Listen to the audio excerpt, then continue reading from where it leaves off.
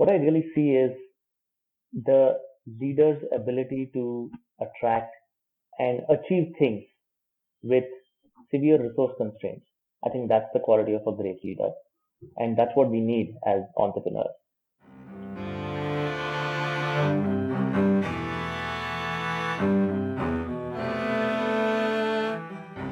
Hello and welcome. I'm your host Pratish Sanyal, and you're listening to the 1% Project.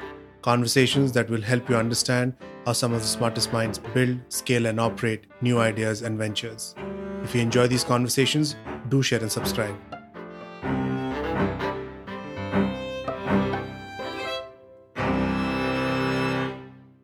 My next guest on the 1% Project is Karthik Prabhakar.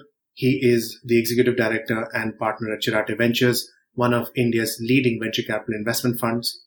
I'm especially excited about this conversation as Karthik is an alum and a senior from my undergrad. Today we discuss his learnings as a venture capitalist, how he assesses early stage startups, sectors which have got a boost due to COVID, how foreign entrants such as Amazon, TikTok and others were able to scale in a heterogeneous market such as India, and finally, Zoom's success in such challenging times. Welcome, Karthik, to the 1% Project. It's a pleasure having you and would love to know about your background. Always a pleasure interacting with this and in these interesting times as well, where in the past we've met in person. I think new reality is video conferencing and virtual meetings are going to become a norm, and people will be comfortable with that. So with that quick background about myself, I'm one of the partners at Chirate Ventures. We are one of the leading early stage venture capital firms in India, investing since 2007, invested in over 80 companies in technology space, the likes of Mintra, Lenskart, First Try, and more recently, companies like Nestaway, Bounce, CureFit, and in the enterprise space, companies like Unicore, Manthan in the earlier days. In the fintech space, companies like Policy Bazaar, Early Salary, and so on. In the health tech space, companies like Sigtupo and Onco and a few others. And more recently, also looking at some seed opportunities in the deep tech space. Invested in some very cool new product innovations, I must say. So overall, in the last 13 years, I've been with the firm for close to 10 years now. I joined as a summer intern from B School. It was a chance opportunity. Prior to that, I used to work at Intel as a technology person, and my aspiration to join B School was also to essentially just climb the ladder from pure technology to product management. And through this chance internship, I kind of liked what it was in the venture space.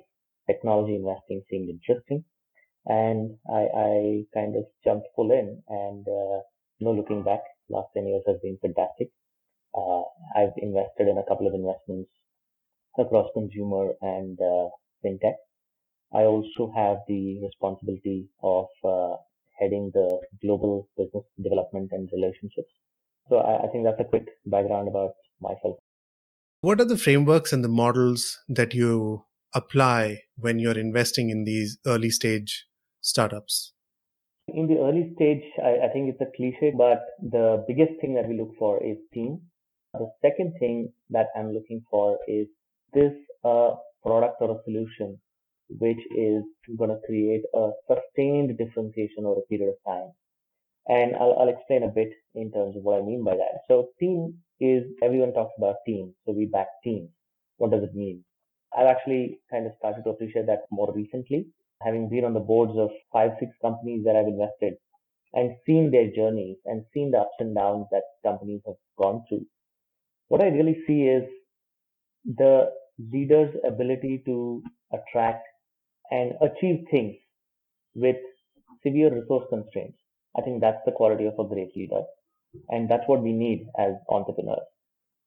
And when you're trying to solve a problem and go in a path which is uncharted, the very early indications are, with no money, with no investment yet, is the founder able to attract maybe co-founders?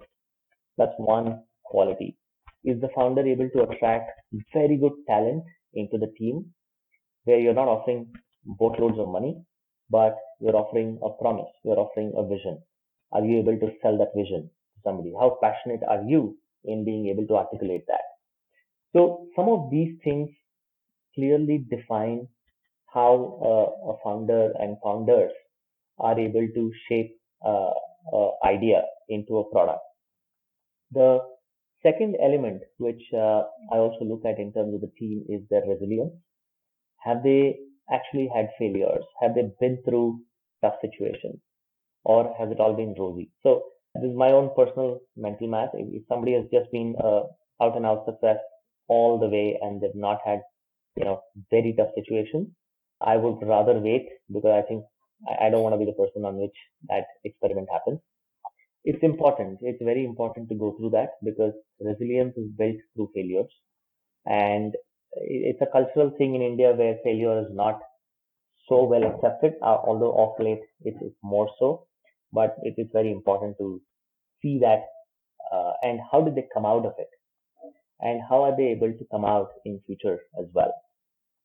In terms of the idea of product, the mental model is at the back of the envelope. What we try to do is, if I am investing X million dollars for a particular state, can I visualize this product to be something which can create a 10x on my investment in a 5 to 6 year time frame? Now, all of these are Excel models, so they don't work.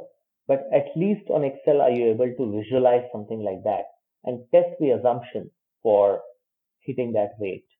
Those two are very important metrics that I look for.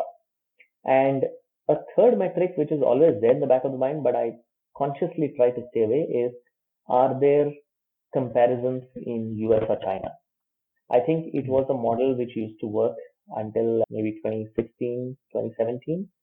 But after that, if you really need to back something which is going to be unique and first of its kind, you've got to leave that constraint away from the mind. Yeah. So one of the things as a VC or as an investor is also constantly to keep learning and not succumb to the confirmation bias because of past experiences. Brilliant. Staying on the early stage startup thought process, how important is brand building? And most of these guys don't have deep pockets. So, what is your way of thinking, and how should they go about building a brand? Brand building is not important in my mind. It's not worthwhile use of time or money or effort at this stage. Focus on building a great product or a great solution. Brand will get built. What's very important is your first set of customers should come not because of the brand. They should come because of the product or the solution. Short answer, forget the brand. It doesn't matter. One of my investments, a company called Shifu, they have built augmented reality based toys. What they've done is there is a physical product and the gameplay and experience is on the mobile app where augmented reality experience is coming in. The company kind of has grown almost 500% year on year. And now they're thinking about how do we make sure that there is a brand to make sure that the next phase of growth happens. But the early days engagement, everything has really happened because of a good product and customer engagement and happy customers. Coming to the COVID situation, we talked before we started this interview that now we have come to an understanding that that's the new normal. You have been sharing your thoughts on work from home, best practices, and how we should interact and go forward during the lockdown. What are your thoughts of the unlockdown of India, and how should we conduct and go forward? On business side, in terms of opportunities, I think one of the things that this has done is created some sort of an inflection point for many entrepreneurs and startups who have been targeting the digital consumer. So the digital consumer at some point has got capped at maybe 80 million or 100 million transacting users in India, and everyone's after that 80 to 100 million transacting users. The rest 500 million internet users are mostly, there in terms of consumption. And the question was always, how do you actually tap these consumers? And then there was this cost benefit on, does it make sense to acquire these customers? Will they use? What is the LTV to CAC and so on and so forth, which is where some of the startups also started saying, okay, after my initial entry in India, I think my prudent thing is to actually go outside India, go build for consumers there, and then come back out here. This was one. The second approach was, let's just keep building more and more consumers, and monetization will happen sometime later. These were the two models which were prevalent. But what the current situation has done is it's probably pushed up that transacting users in India from that 80 to 100 million slightly higher up. I don't know the exact numbers. I'm sure research experts will all come up with those numbers. But order of magnitude, clearly there is an additional large consumer base which has been created in India who are trusting and comfortable in transacting on the internet and mobile. I think the infrastructure which has been developed around, which is UPI and Google Pay, Paytm, all of these have definitely helped in that. My own feeling is one big thing that will happen is there is going to be a much larger market for internet mobile stories. So digital consumption story is going to be even more bigger. So what people were expecting to happen 2, 3 years down the line has happened in 2, 3 months. That's one big change. The second thing, which is on the softer element, is I'm hoping, I don't know, but I'm hoping that I think the general awareness around discipline and hygiene and a few other things is also going to go up, which also means that focus on preventive healthcare, focus on wellness, focus on healthy habits is all going to increase, differ in various stages. Yeah. What it also means is that the investment somebody has to do in, even if it's a food business, the investment somebody has to do in technology to ensure that quality of food preparation is there is also going to increase. So I think there is a lot of interesting new avenues which will crop up. So that's where I see the opportunity. What industries do you think are going to get a boost because of the COVID situation? One clearly is, I think, entertainment. Entertainment is going to go up through the roof. A lot of content creation and on-demand content is going to go up significantly. You're no more constrained by pulling people into a mall or a theater to watch a movie. You can actually create custom content, and yeah, there's going to be loads and loads of that. The second thing is gaming. I think that will kind of pick up. I was just reading yesterday about one of the games which got sold recently, where they're kind of creating content and you could kind of collectively sit together and decide what will be the next plot. And depending on that, the content gets built up. It's actually a community engagement and watching content of some sort. Content and entertainment is one area. My own feeling is enterprise solutions, which are targeting SMEs, will start seeing some light of the day. It may be small, but people will start investing in technology because they understand now that you can't rely on complete offline handling of things.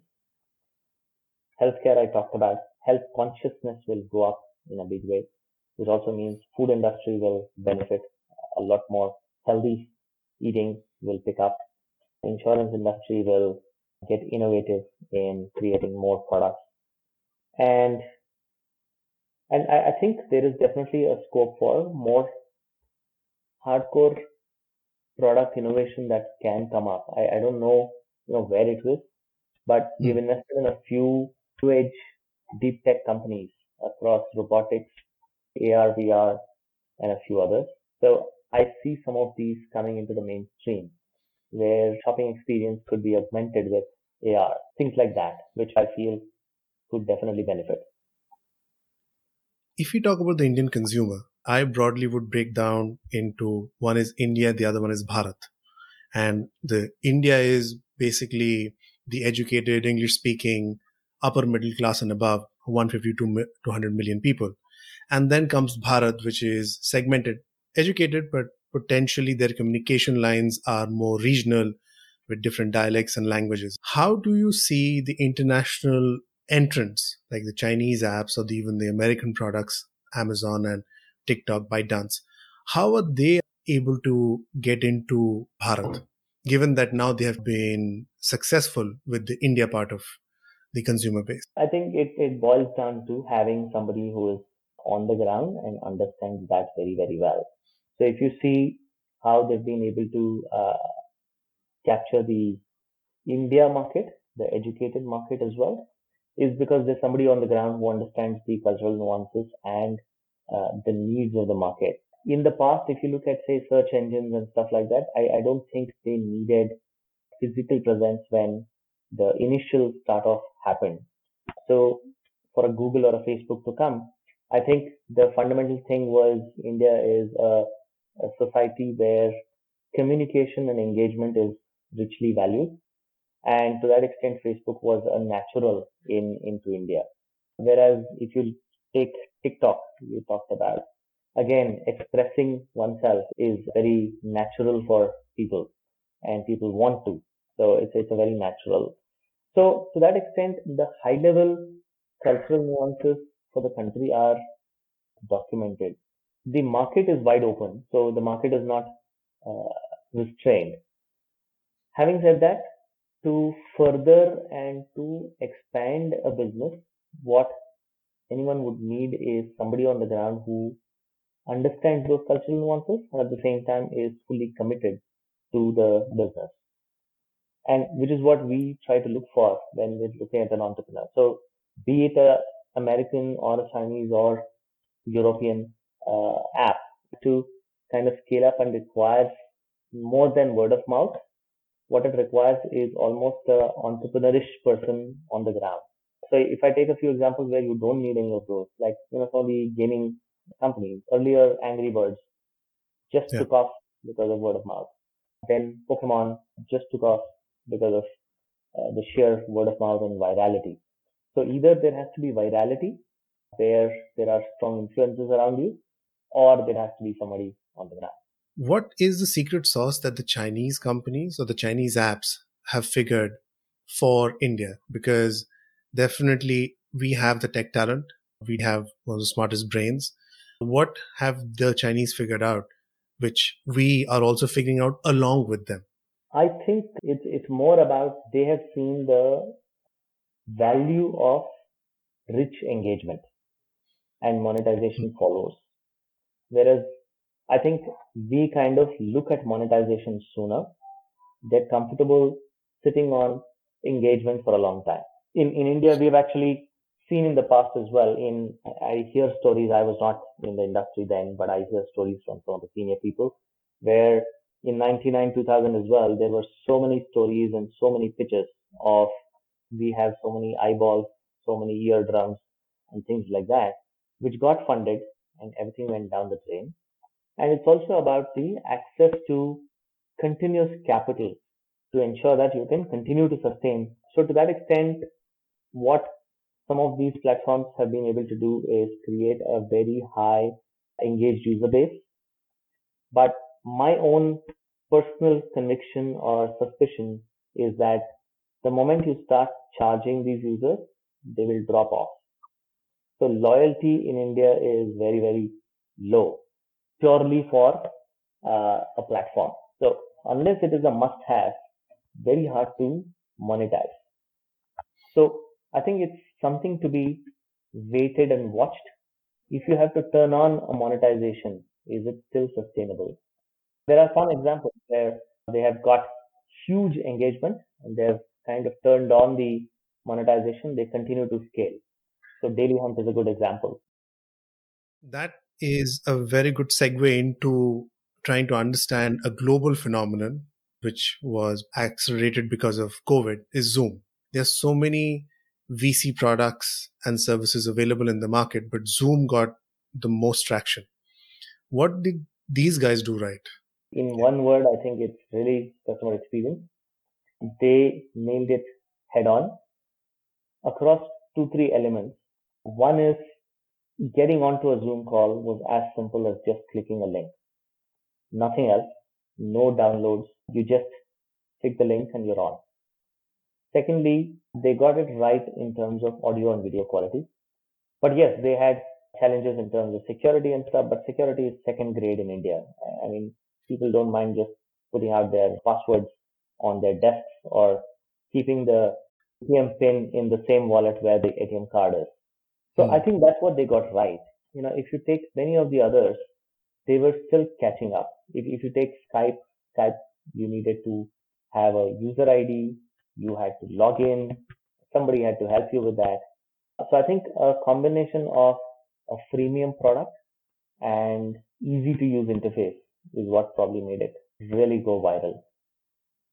Yeah, I think that's absolutely bang on, because if you look at Chinese apps, the ease of signing up or using the product without putting in your email or registration process is amazing, because these products let you use or consume the product without any deliverables to a very large extent.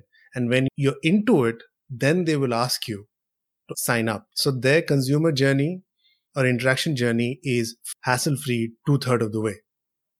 So I think that is something that really worked for Zoom. One click and you're on. Absolutely. And I think the Western or the Indian world as well wants your username, password, or whatever instantly the minute you click. Thank you very much, Karthik. It was a pleasure speaking to you, and thanks for your time. Thank you very much. Always fantastic talking to you. And I hope we can meet in person sometime very soon. Absolutely. Looking forward to it.